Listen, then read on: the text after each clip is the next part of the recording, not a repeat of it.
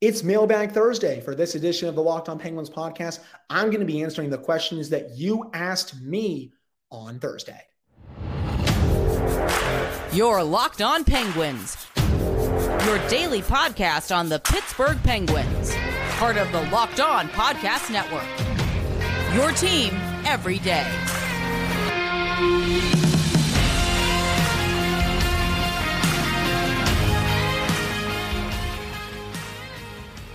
Hello and welcome back to another edition of the Locked On Penguins podcast. I am your host, Hunter Hodes. Remember, follow me on Twitter at Hunter Hodes. Follow the show's Twitter at LO_Penguins. And of course, thank you all so much for making this your first listen / watch of the day.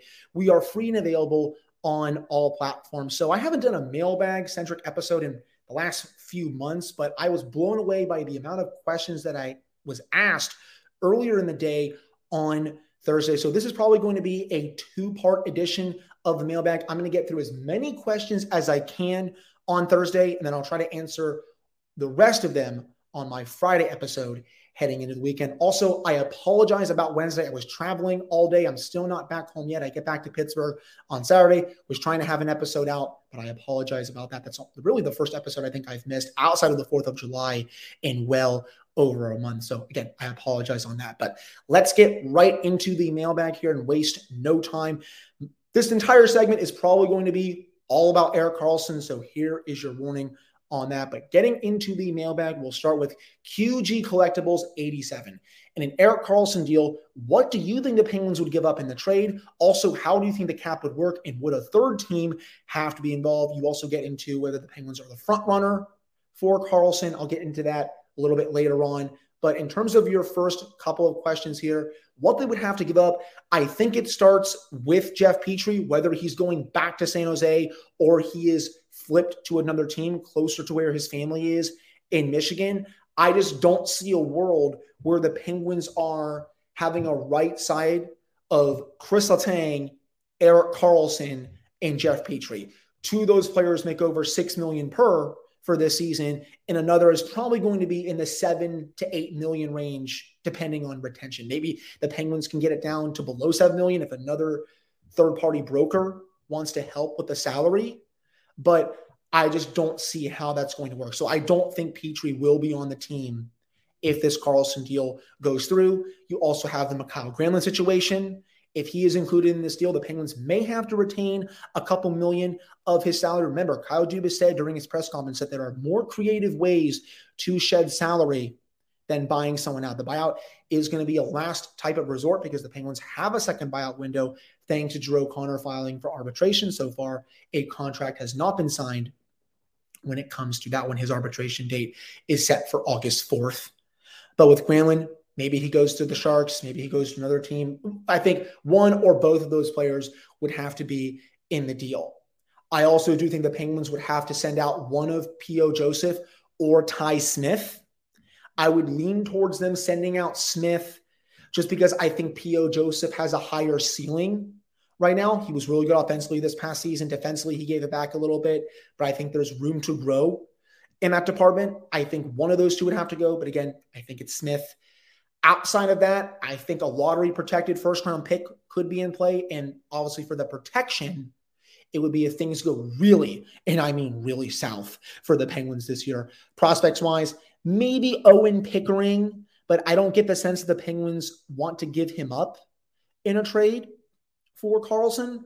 So those are the assets that the Penguins are working for when it comes to the Karlsson deal. No, they're not as good as what the Hurricanes could offer because they have a better prospect system. They have better players, I think, to offer. They have more salary cap space. But the Penguins can still make a deal here. Despite being over the cap, a third-party broker can easily come in and help the Penguins with this. So I hope I answered those parts of your questions. In terms of Penguins being the front runners, yes, that has been widely reported by several outlets. I think Rob Rossi from The Athletic was one of them. I'm honestly not too surprised, even though the Hurricanes are seen as a Stanley Cup contender heading into this season. Do not, and I repeat, do not underestimate the notion of Karlsson playing for legendary world-class players in Sidney Crosby, Evgeny Malkin, and Chris Letang. That matters a lot more than what some people will tell you. And also, Pittsburgh, it's a little bit of a different city than Raleigh. It is, people. If you've been to Pittsburgh and if you've been to Raleigh, it's way different. But trust me, with the star caliber players that Karlsson can play with in Pittsburgh, I think that weighs on him a lot. So that's the first question for this mailbag edition of the show. For the next question, keeping with the Karlsson stuff, Flav Dave 410 asks, how do you think the Penguins would balance the workload between Letang and Karlsson, assuming the trade is made? Okay, two things. Number one, Letang is going to get the top pairing minutes. Despite Karlsson being able to handle those minutes, Letang is the better all-around defenseman, and that's why you're going to see him keep those minutes. He's also been the number one defenseman for this team for well over a decade at this point. You're not just going to take that away from him, even though you're getting Erik Karlsson. Now, outside of those minutes, especially at 5-on-5, I do think you could see Letang have his power play quarterbacking duties taken away because Karlsson is a better power play quarterback at this point in his career. And maybe you have Karlsson run it from the point and you move Letang over to, say, the Phil Kessel spot along the left half wall, where he is a great shooting option and a great passing option. That's where Kessel was so deadly during his time in Pittsburgh and why the Penguins had one of the best power plays in the league. So I think you could see both of those things occur if the Penguins are able to get this deal done. Now, if Letang gets hurt, which obviously that's a big possibility because he's been banged up throughout his career, Karlsson can step into those minutes, even though you're not going to get the best defensive impact out of him. But that's the way I see it right now, Dave. Letang remains the team's number one defenseman. He gets those minutes. Karlsson becomes the team's power play quarterback, and you see Letang maybe on the left half wall at the Phil Kessel spot. And also you can maybe have Letang quarterback the second unit. That would be a lot of fun as well. One more question before we head off into a break. Jess Belmosto of Locked On Flames asks, how do you grade the offseason so far? Do you think Kyle Dubas will get the Karlsson deal done before August 1st? And what is the best food to order at a Penguins game? Okay, starting off with your first question with the offseason so far, I would give Dubas about a B- to a C+. I know some people may not like that grade, but I still think the bottom six is lacking a little bit right now. I've been talking about the bottom six way too often on the show, and I apologize about that, excuse me. But I still don't think there is enough offensive oomph down there. Now, that can change if Andreas Johnsson gets back to the player that he used to be, Vinny Hinostroza as well. Maybe Drew O'Connor takes the next step this upcoming season. But I still don't think there's enough offense down there. At least the Penguins have a plan with their bottom six. They want it to be more defensive-minded. Mike Sullivan wants to be able to send out that unit late in games to shut down the opposition. He couldn't do that this past season because the bottom six was bleeding goals against every single game. So they got better in that aspect down there. Just I don't think they have enough offense. Jari, that contract is obviously a big gamble, but if he does stay healthy, I think it could turn out to be really good. Ryan Graves, I like him. He'll bring a lot of offense to the blue line. He's really good in transition, decent defensively. So I think he's had a little bit of an above average offseason, but I don't think he's blowing it out of the park or anything like that. He's doing a lot better than I think what Ron Hextall would have done. So I'll give him a massive W when it comes to that. In terms of the Karlsson deal, if it's going to get done, I do think it gets done before August 1st. San Jose is playing a very dangerous game right now. They don't have a lot of leverage. They seem to think that they do. They don't. Karlsson controls this thing. He has the no move clause. When your options are limited, when you're trying to trade a player, you're not going to be getting that high of a return than you normally do. And I know the Sharks may be willing to say, hey, maybe we can take this into training camp. Let's take this into the season, try again at the trade deadline.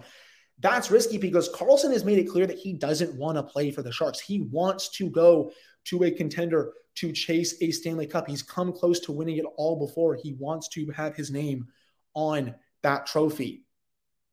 But if there is a deal to be made, it comes before August 1st, especially because the Penguins, they have that O'Connor salary arbitration case coming on August 4th. I'd like to think it's going to be settled before then, but you don't know. That said, I think in the next 2 weeks, we're going to learn a lot more when it comes to the situation. Lastly, Jess, about the best food at Penguins games.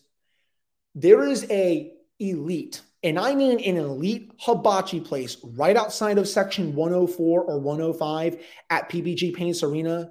You can get chicken and fried rice, get some yum sauce on it. It hits the spot every single time. I get it every time I'm at games. My girlfriend absolutely loves it as well. It's actually decently cheap when you look at some of the other stuff that's there, like permanis, chicken tenders and fries, all that other stuff. I love that hibachi at Penguins games. But that will wrap up this first segment of the mailbag edition of the Locked On Penguins podcast. Coming up in the second segment, we're going to get into a question regarding Mike Sullivan, another one about Braden Yeager, and a whole bunch more.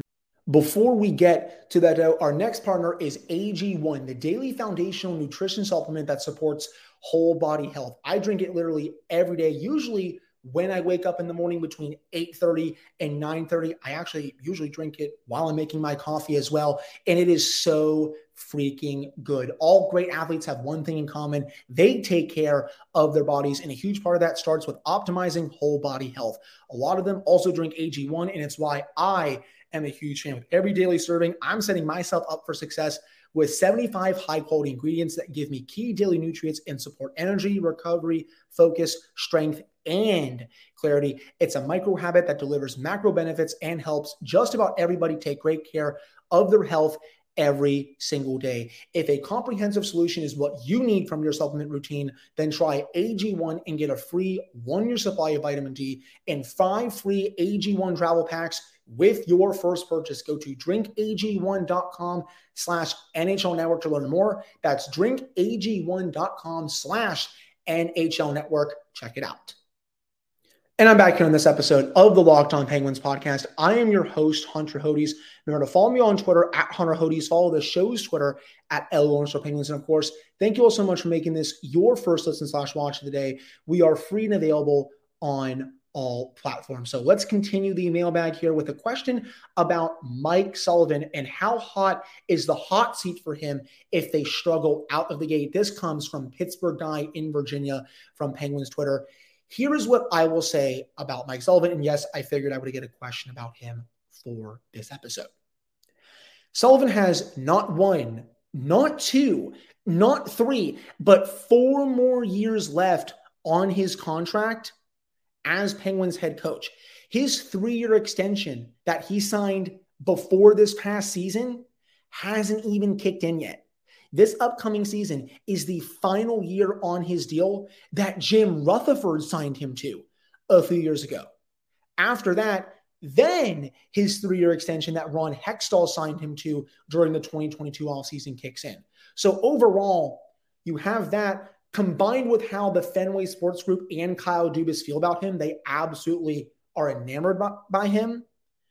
There's no chance Sullivan gets fired, even if the team stumbles out of the gate, unless they win 20 to 22 games during the season and they finish with a bottom 5 to bottom 10 record league-wide. Outside of that, I don't expect Sullivan to be fired. He is going to be the head coach for not just this season, but for many seasons after that as well. That could change. I could look like a complete moron for saying this right now, but that's just how I see it when it comes to Mike Sullivan and his status as Penguins head coach. This next question comes from Salt2Pep, aka Cameron, who says, Hunter, do you think the Penguins can make it to the playoffs this year and win a series? And if not, where do they need to improve upon to do so? Starting with your first question, Cameron, yes, I do think the Penguins can make it to the playoffs this year. I have them as a playoff team right now. I have them 4th in the Metropolitan Division. I have them getting one of the 2 wild card spots. I just don't think the teams below them right now have done enough to pass the Penguins in the standings. And I'm also not fully sold on a team like the Islanders, especially with what they've done this offseason so far. Now, in terms of winning a series, that's a tricky question. Say they draw a team like New Jersey in the first round. How are you going to beat a team that skate circles around you. The Penguins are going to have to get a bit faster as a team this season. Now, if you play a team like Carolina, and I think the Hurricanes are also going to be a top contender for the Metropolitan Division, they play a little bit differently. They're very stingy defensively. The Penguins are not going to get a lot of chances in that series. And when they do get chances, they're going to have to make the most out of them. But still, it's not the best matchup because the Hurricanes are so good in their own zone. Outside, though, of getting faster and, finishing more of their chances, they need the bottom six to step up when the star players are having maybe a game off or something like that. And this team especially, and I can't stress this enough to everyone out there who is listening or watching, this team needs better goaltending in the playoffs. Goaltending has screwed the Penguins so freaking badly over the past few seasons that I don't think it's talked about enough. And no, it's not just this lame excuse. You go back to the 22 playoffs against the Rangers. The Penguins were dog walking that team in that series, and they couldn't even get 900, even a little below average goaltending from Louis Domingue. Yes, I understand he is a third string goaltender, but he couldn't even do the bare minimum to win one of those final three games. You go back a year before that against the Islanders. I thought the Penguins badly outplayed them for most of that series. I would say in 4 to 4.5 of those 6 games, the Penguins were the better team. The main difference, Tristan Jarry stunk, especially in games 5 and game 6. So that I think is one of the biggest reasons why the Penguins have not won a series since 2018, and that has to turn around. Heck, you even go beyond that. 2020, COVID bubble against the Canadiens. Matt Murray wasn't good in that series, and by the time it was too late, the Penguins looked like they had already checked out. That was the game that Tristan Jarry started, game 4 of that series, and he played really well, but it looked like the team didn't even want to be there. So they need better goaltending there, better finishing from the bottom 6, and they need to be faster as well if they want to win a series. But I do think this team is a playoff team heading into the season. Switching gears a little bit, Let's Go Pens 8715 asks, Hunter, when do you think Braden Yeager makes it to the NHL, and what do you expect for production? So heading into the draft, for those that did not really follow me during the draft season, which was a couple weeks ago, I had Braden Yeager 7th on my draft board. I thought he was a fine pick, but I thought this at the time, and I still do now, that there were better options than Yeager at the time. That said, now that he is the pick, if he does make it to the NHL, it's going to be because of his shot. I think he has one of the 5 best releases in this class. I think at minimum, he's 3 years away from making it to the NHL. So probably when Sidney Crosby and Evgeny Malkin and Chris Letang are almost 40 at that point, if not 40 years old at that point, maybe 4 years. In terms of point production, I have him in the range of 20 goals, 25 assists, 20 goals, 30 assists, somewhere in that 40 to 50 point range as a middle 6 winger. I don't think right now he's going to be the two-way center that they think they're getting, because I'm not that enamored with his two-way game. Obviously, that can change a lot for this junior season coming up if he's able to score a bit more and still continue to get better with his two-way game. My thought, I think, will change a little bit, but right now I see him as a middle 6 scoring winger that can give you 20 to 25 goals a season and maybe 45 to 50 points. That's where I see Braden Yeager right now, 3 to 4 years away. Still think totally fine pick, but he's still a little bit ways away if you ask me, excuse me. Now, the next couple of questions, they're kind of just twofold. G Tots, who on YouTube asked me this, Hunter, what would be the ideal Jake Gensel extension? And then Jay Foster of Locked On Blue Jackets asked me, Hunter, when will the Penguins be trading Jake Gensel away? Because I am tired of him crushing the Columbus Blue Jackets. Well, sorry for you, Jay. The Penguins, I don't think, are going to be trading Jake Gensel. I think they are going to extend him. And in terms of what a contract could look like, I'm firmly of the belief that it's going to be, if they do it this offseason and they don't wait until next year, 8 years times $8 million per season. That's the ideal one. If you can get him below 9, that would be awesome. 8 times 8, 8 times 8.5. That's what I'm personally looking for in a Jake Gensel contract. But sorry, Jay, Gensel is going to continue to torment your franchise for as long as he is a Penguin. So that wraps up this second segment with more mailbag questions. Coming up in the final segment, we're going to get into more of your questions, including whether or not the Penguins will hire some new front office executives during this offseason. But before we discuss that, Bird Dogs make you look really, really good, and they stretch khaki shorts are designed to fit slimmer through the thigh and leg, giving you a truly sculpted look. They fit way better than regular shorts that are made of a stiff, restricting cotton, and they fix this issue by inventing cloud knit fabric that looks just like khaki but stretches, so you get a way slimmer fit without having to sacrifice movement. To get your hands on some right now, all you got to do is go to birddogs.com/LockedOnNHL or enter promo code LockedOnNHL for a free Yeti style tumbler with your order. That's birddogs.com/LockedOnNHL or promo code LockedOnNHL for a free Yeti style tumbler. You will not want to take your Bird Dogs off. We promise you that. All right, I'm back here in this episode of the Locked On Penguins podcast. I am your host, Hunter Hodes. Remember to follow me on Twitter at Hunter Hodes. Follow the show's Twitter at @LO_Penguins. And of course, thank you all so much for making this your first listen/watch of the day. We are free and available on all platforms. So 10th_pod6 asked me for the mailbag today, what other hires are coming to the hockey operations department? I think that's all predicated on whether or not Kyle Dubas decides to hire a GM.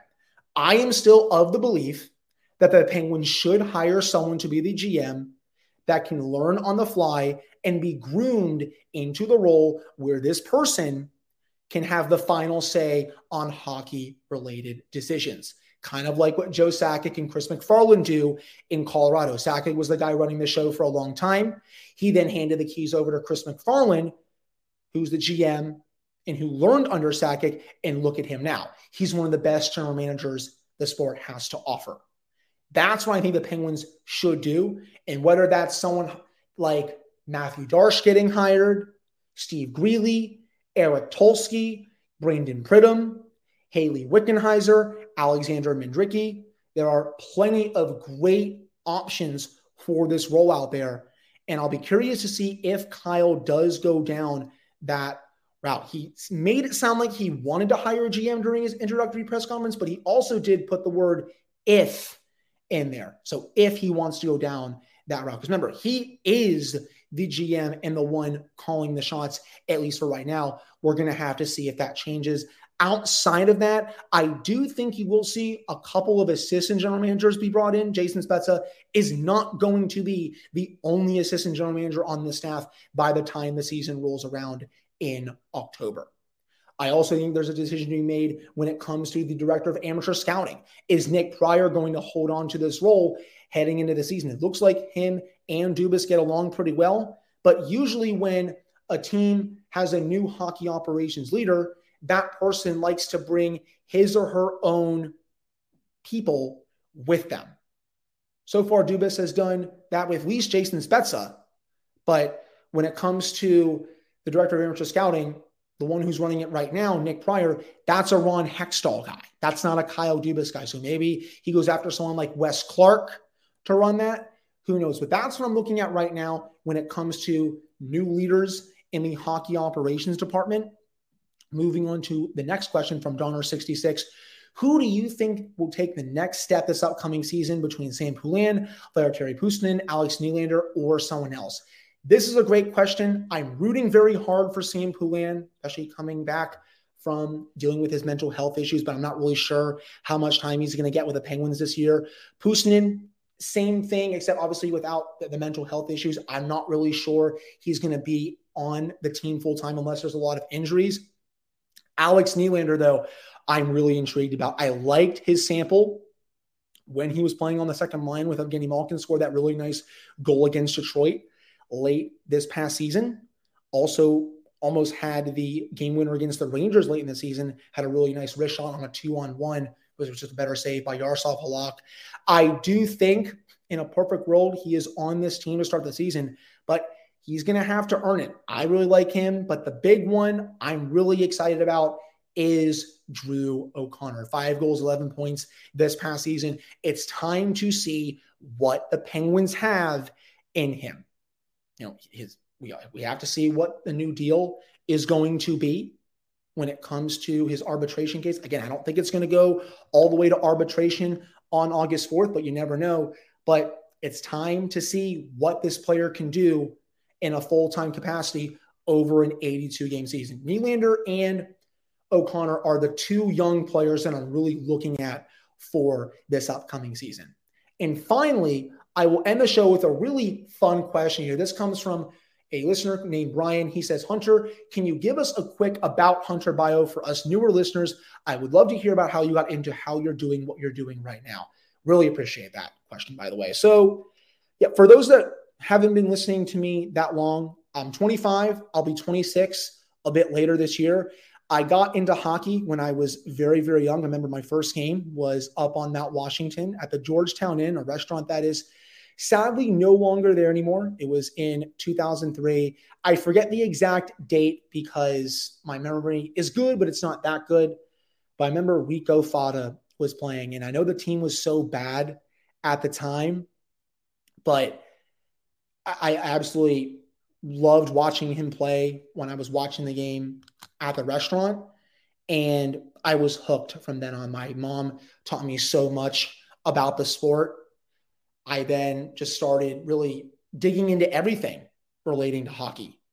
To be honest, I would look up old videos. I would watch games or try to as many nights as I can. I even played hockey when I was a teenager. I wasn't really any good at it. I'll say that right now, but I still had so much fun doing it, and it helped me appreciate the game even more than I already did at the time. I mean, I've been watching this team for 20 years at this point. And content-wise, I started doing things in middle school as I really started to learn more and more about the league. I wrote for eDraft.com. I then wrote for FanRag Sports. I wrote for Last Word on Hockey. I then got into this podcast in 2019 when I was a senior in college, had never done a podcast before, but I am super grateful that Sean took a chance on me. And now, almost 4 years later, I absolutely love making content for you all. There's not a day goes by that I don't feel blessed to do this. I work my tail off with this show, with the prep that I do, the film that I watch, the numbers that I look into. I absolutely love doing this. And before this, again, I was writing a bunch of just blogs for websites. Most of them, I was unpaid. I had to work really hard to get to where I'm at. And heck, I'm still not even close to satisfied. But yeah, I've been watching this team for 20 years at this point. My earliest memory was at the Georgetown Inn watching Rico Fata play for the team in 2003. I then really fell in love with the team, obviously, when Sid got there.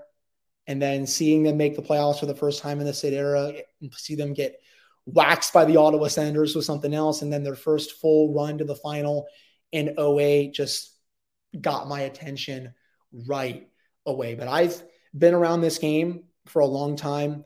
I really have to thank my mom, to be honest, for really getting me into this sport. She is the reason why I love this sport as much as I do.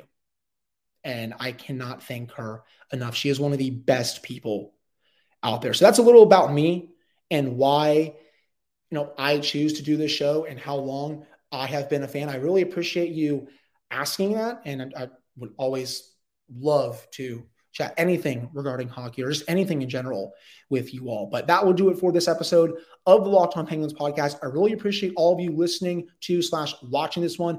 I'll be back with another episode of the podcast on Friday. We'll do part 2 of the mailbag, a lot more questions to get to. So without further ado, I will talk to you all on Friday.